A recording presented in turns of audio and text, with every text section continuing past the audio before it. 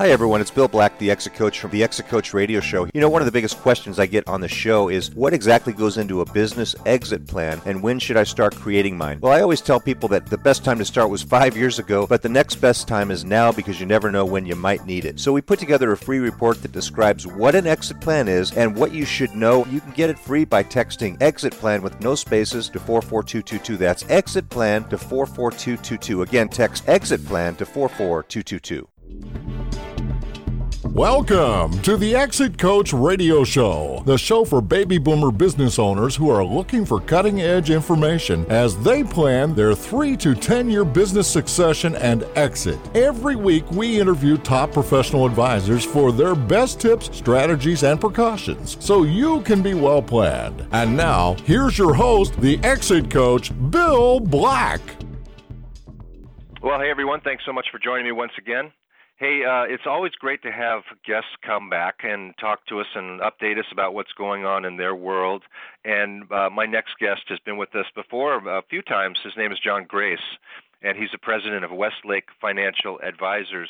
But a lot of people know him by his website, ybpoor.com. And they help take the mystery out of money management.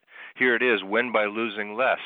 And one of two local wealth managers, and it's master certified with independent research company HS Dent Advisors Network. It's possible that few investment professionals pay for independent research. Their investment services include wealth management, asset management, retirement planning, financial management, risk management, and retirement income. And John's going to talk about his new book and a new service he's offering for people out there who would be listening. So, John, welcome once again to the show. Thanks so much for joining me. My pleasure, Bill. Good to be back with you. John, it's kind of a crazy time now for those listening in the future. We're back here in November of 2020. We've just had an election, and we don't know the results yet. We're in the midst of COVID. So if you're listening, you know, I replay these shows, John. So if you're listening like 3 to 5 years from now, wow, how did we do? Did we make it? I wonder. But it's been kind of a bizarre and crazy time, and there's a lot to talk about today. So, John, let's get to it. What's been going on with you, and tell us a little bit more about your firm. Well, you know, what we like to do, Bill, is help people recognize when it makes sense to take your marbles off the table or reposition, okay? And I think what happens so often, and in fact, this is one of the pandemic doctors, Bill, who I thought he put it very well, that the trouble with optimism is that it breeds complacency. And I think that's a true statement. And I think what happens is people are so interested in being so comfortable and putting things back the way they were, they're not prepared for the future. And I think it's useful to at least learn from the Great Depression. In the event it might happen again, I think that's a genuine possibility.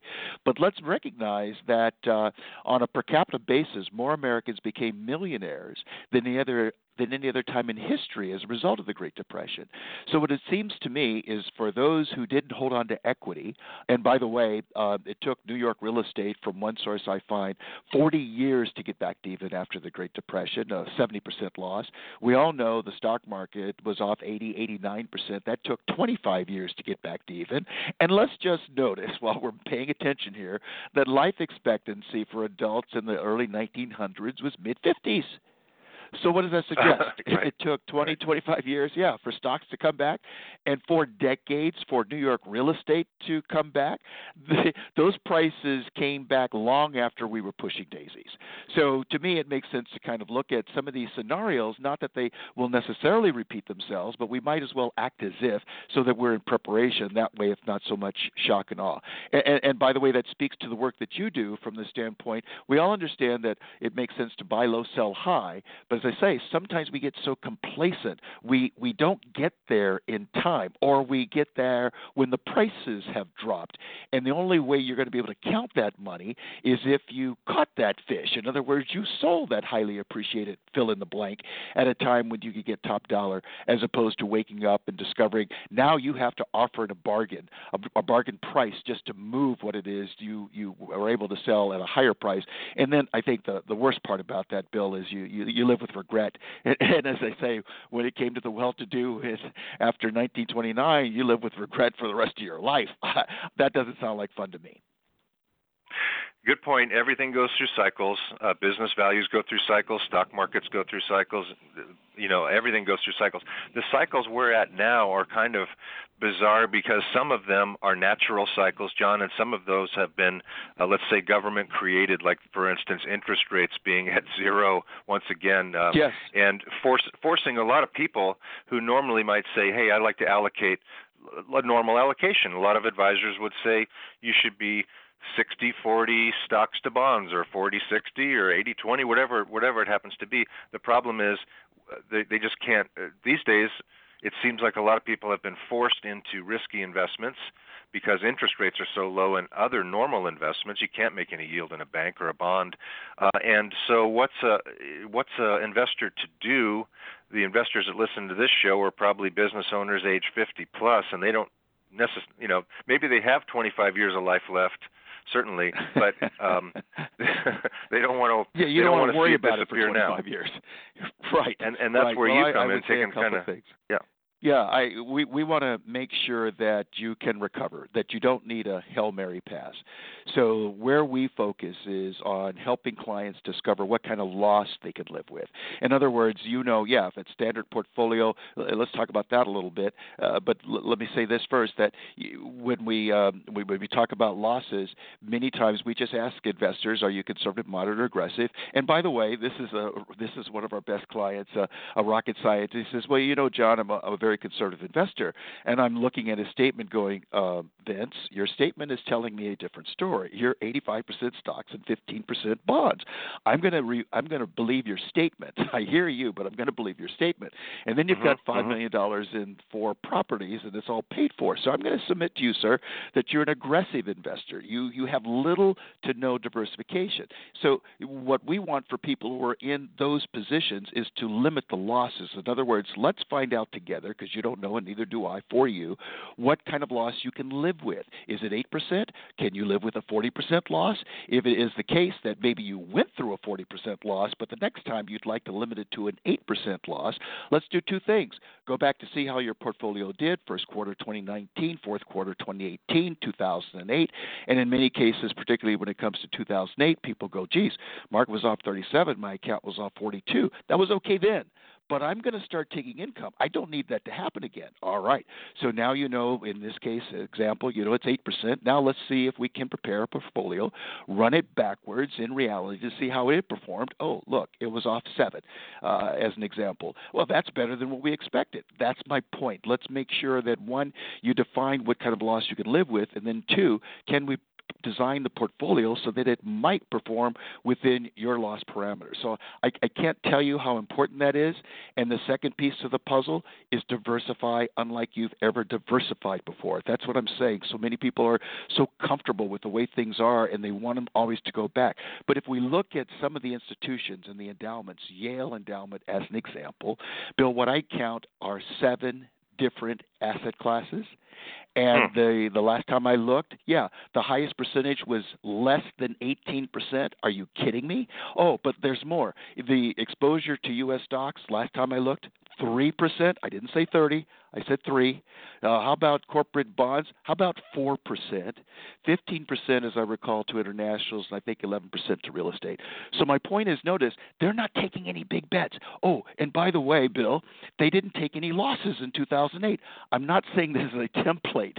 What I am saying is if we look at the best and the brightest, we see different examples of how to allocate the portfolio to reduce the exposure of those severe losses and maybe see something to the upside, because we were in a place with a modest position where, let's say in 2008, it was up 30% net after all costs. Well, that would have helped abate the losses in houses and the commercial real estate and the bonds and the stocks. So diversification and then active management. John, great points as far as the different asset classes, 7 asset classes. That's a tremendous number. And one question I would have for you is, how often should people be looking these days? How often should they be coming back and say, hey, John, things are, we've just had political potential changes. We have interest rate changes. We have a market that just doesn't know when to quit. How often should they be coming in and re-looking at those allocations these days? Should they be more nimble in the past, where Warren Buffett used to say, all you need is the S&P 500 in 20 years? Right. No, we've got to be more nimble. I mean, I'm submitting that this COVID thing is a disaster of epic proportions, and we do not know yet how it's unfolding. But clearly, it's not done with us, and clearly, it's changing things as we speak. So that's my point. What used to work isn't working anymore, and I'm afraid it won't work again. But that's why we want to have more places that we put some of the, have 7 legs underneath our portfolio stool as opposed to 2 or 3. And then you review it as often as you need. I want folks to feel like I know what I'm doing, and I know what I'm doing, and I know why I'm doing what I'm doing. Okay, and that way you review it as often as you as is comfortable with you. Some people need 4 times a year. Some people it's 2 times a year. Some people it's once a year. But when we can go back, like I was talking to another rocket scientist, and she says, "Geez, this was first quarter, right, when the market was off from February 19th through March 23rd. What 35%?" She said, "John, this is just terrible. I've never seen anything like this." And so this was a Sunday, and I said, "Let me call you tomorrow." And I said, "You don't remember 2000, 2002, 2008 when the markets were off 50%. So actually, you have seen something like this. But let's look at your account, because apparently you're looking at the news, and I want you to look at your account. How is it doing? Let's go look in real time." And now I see that in your case, the way things are set up, you're off approximately 8%. She goes, "Well, that's not so bad." I go, "Well, that's why I want you to see your number as opposed to get mesmerized by the news and worrying about something that doesn't pertain to you." Good point. Really good point. So, one question I wanted to ask you was that with COVID and all the changes in the last year, were there any things that you were surprised by as far as investments doing well that you didn't think would do well, or investments not doing well? Any surprises that you saw in the last, let's say, year that you thought, wow, I would not have seen that coming? Well, there's one happening right now, Bill, that's kind of interesting because, there was supposed to be a blue wave, and maybe that has dissipated. It's not going to happen. But history suggests that the markets absolutely love a divided Congress. So it doesn't matter which way it's divided. And by the way, many people would assume that a Republican administration, the markets do better by a very, very slim margin. The history suggests that it's actually the reverse. Markets do better at a Democrat administration. Now, Republicans say that's because we have to clean up their mess, but these things change, and that's what I'm saying. That who knew that tech was going to take off like it did? And it looks like, in terms of presidents, in terms of which stocks are going to be more in favor or not, the growth stocks seem to do well under a Trump administration. I think we'll see value stocks do well under a Biden administration. So yeah, we have to be. You used a good word, agile. We want to be like those palm trees in the Hawaiian winds, where they don't break, they just fold from side to side, and then they snap back. But they generally don't become unrooted, and that's my real concern, that I think a lot of folks are not prepared for what's around the corner. I think things will get nasty, and it has nothing to do with the election or the administration or who's in power. Let's look at it this way, Bill. This it blows my mind every time I think about it. Globally, there are now more people 65 and older than 5 and younger. We've never been here before. So just to think it's going to be the way it was when we are in uncharted territory on more than one front, given the age of which most of us are, and this COVID thing that seems not to be going anywhere anytime soon, there's no place to hide. So that's why we want to make sure that we limit our exposure to risk. We understand how much loss we can accept, and then to the extent that our portfolio is holding up within those loss parameters, you can sleep well. You can have a nice day, as opposed to worrying about your money. Yeah, really good point. And I think a lot of economists are starting to say, hey, okay, we're done predicting the next couple years. Let's look out the next 10 years. There's some severe storms on the horizon as all the baby boomers in the U.S. and around the world start taking money back from the government and are not replaced by a significant number of workers supporting those payments.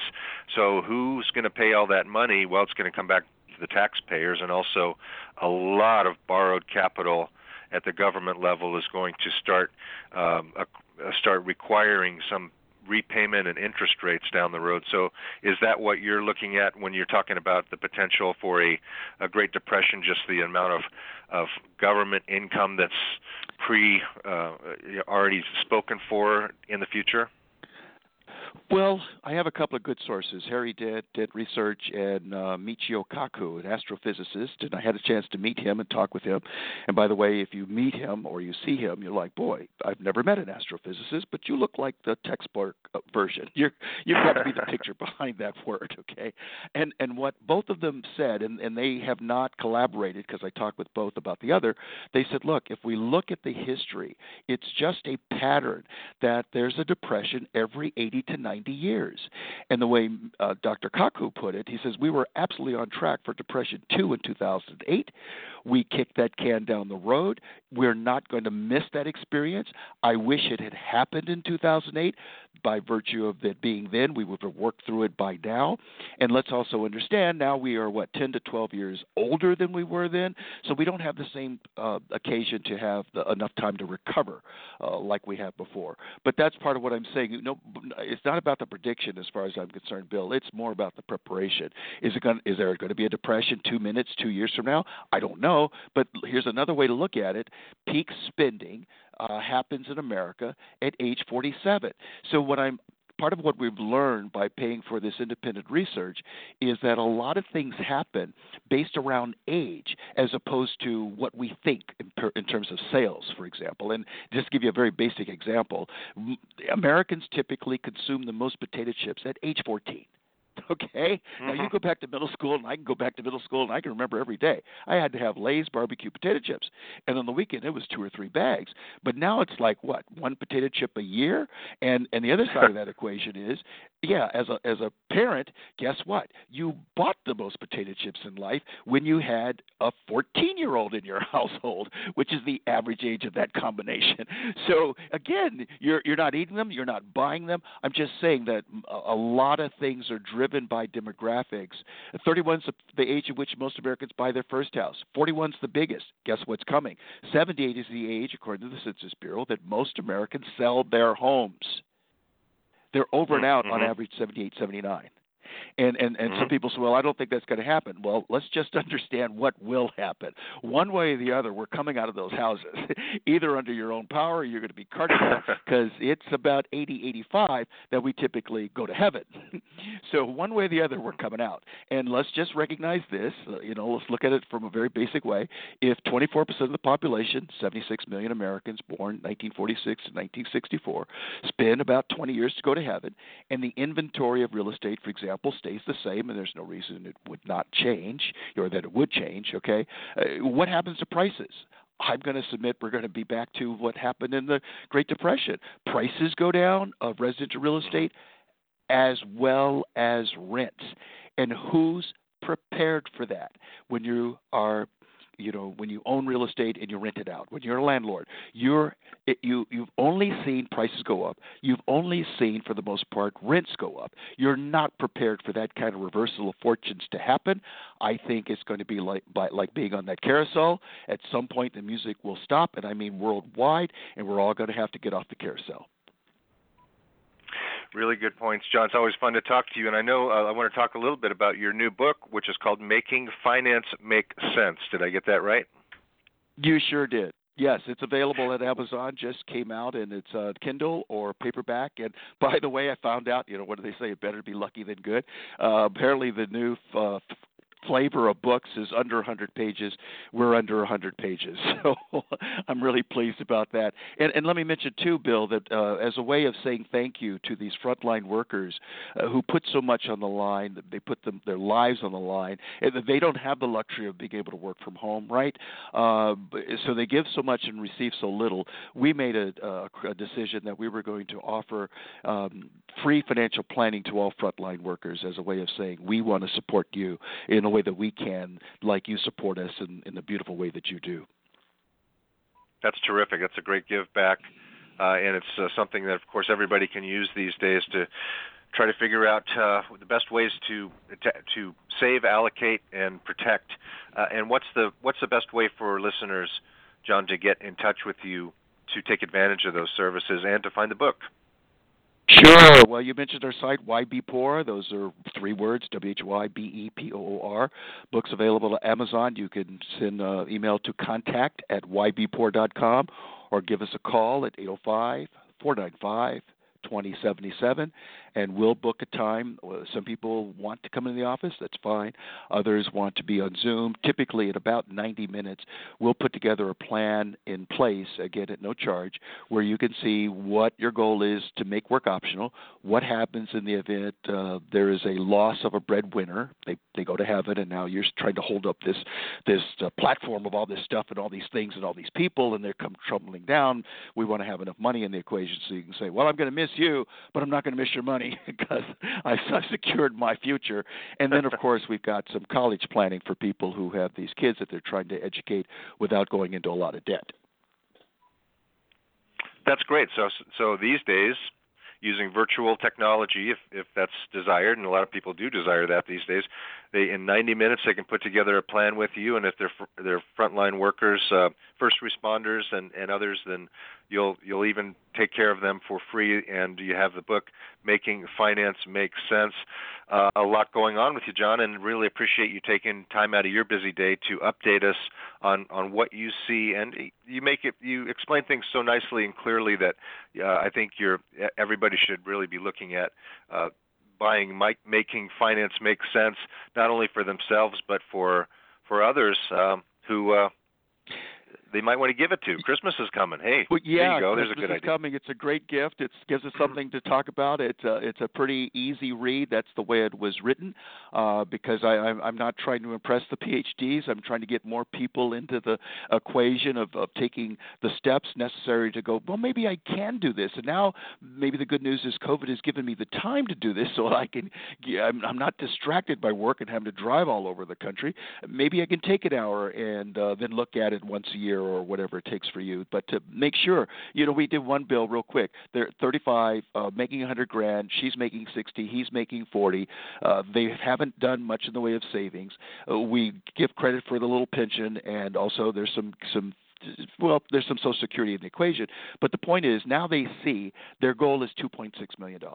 And that means they want to reach that goal by age 70. They have about 35 years to get there. What it means is setting aside 15%, $15,000 from 100, getting a 7% return in 35 years. We've got 2.6.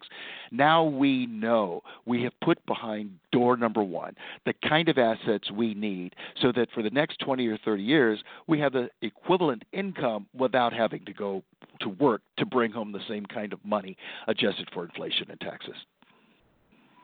People that know their goals are much better off than people that don't, and they can really plan. They can decide, well, maybe we need to cut back if we can't save that much. They can make those decisions, but it's really great to be able to clearly see what it looks like and what they need to be doing. So you give people great peace of mind in that way, John. Thanks so much for joining me once again, and I look forward to the next time we get a chance to speak. I do as well, Bill. We'll see you then.